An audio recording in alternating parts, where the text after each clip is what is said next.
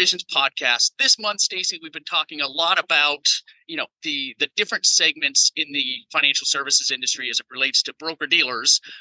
You're going to cover the positives on this one again. So I don't know if you're trying to, say in not such a voice that I'm the negative person, but I'm going to cover the negatives, but that's all right.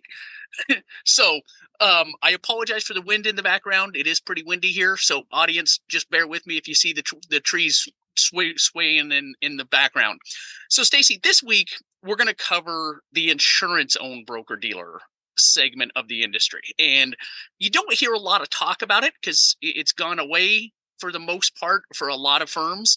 But if you want to start with talking about the positive side of being part or affiliated with an insurance-owned broker-dealer. Absolutely. And nice to be on the podcast again. Jeremy, it looks beautiful where you're at. I can just see in a few weeks you're going to have some colors changing on that green background with some of the trees. So that'll be beautiful. So yeah, insurance broker dealers. I think the obvious one to start with is if you do a lot of insurance-based business, that can be a huge benefit because there's a lot of deep pockets of resources within that broker dealer from the product side, from the expertise side. And, just that's what they do, right? They know that so well. You can just have that right in your back office. So that's a great thing. Insurance broker dealers, I think, have been really strong for advisors that are starting off in the business too, really focused on doing what's good for that client, maybe a more of a financial planning focus in a lot of cases, working with those clients as someone builds out that book. And again, hopefully just serving them both from the insurance and the investment side of the business. Some other benefits, Jeremy, I think as you look at that, depending on the needs of your business, there could be some great reasons to stick with that insurance-based broker-dealer. Sometimes there's benefits, especially if you place enough of the right business lines within that insurance-based broker-dealer.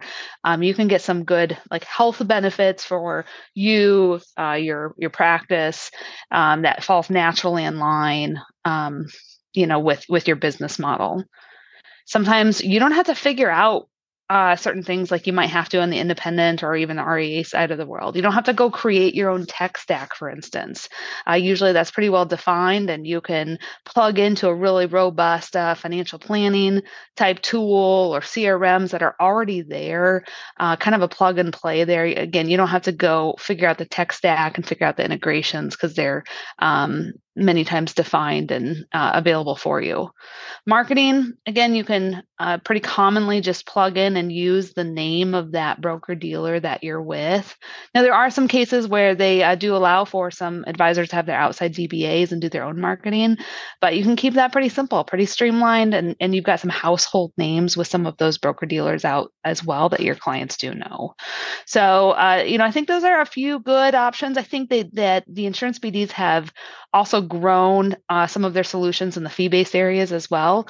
In the past, that's been more limited, but as we look back a few years, that's all expanded. You've got some great platforms with InvestNet and TAMP choices as well. So ran through that pretty quick, Jeremy, but what's the other side of that coin?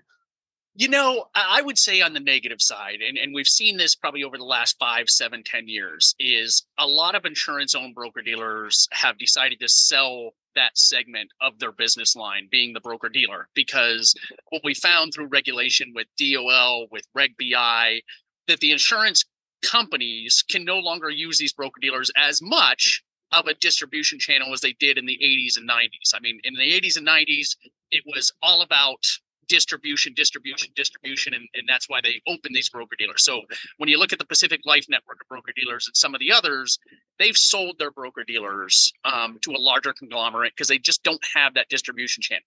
Not saying that all insurance-owned broker dealers. I apologize for the sun. I can't direct the sun which way to go.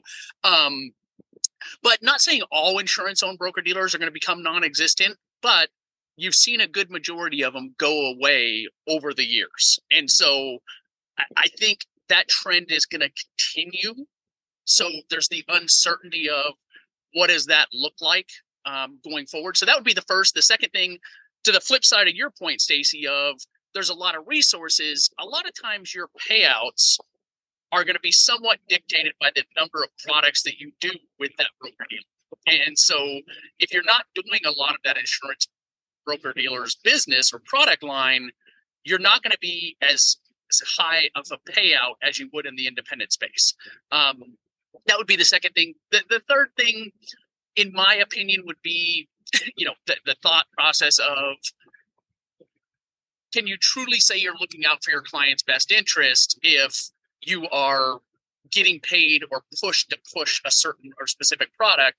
And to your point, Stacey, I think a lot of these insurance-owned broker-dealers have gotten better with the, financial planning and fee-based business, but they're typically not as robust. Again, I apologize for the sun.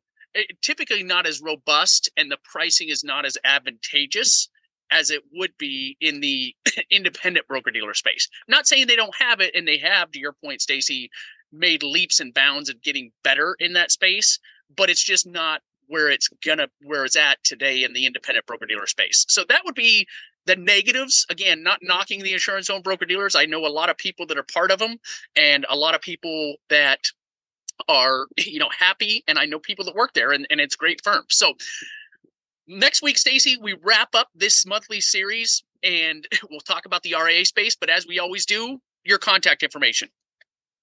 Yes, you can reach me at 641-919-6722.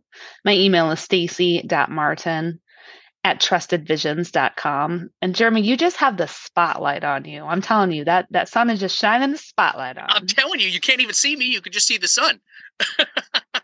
My contact information is 480-430-5012 or info@trustedvisions.com.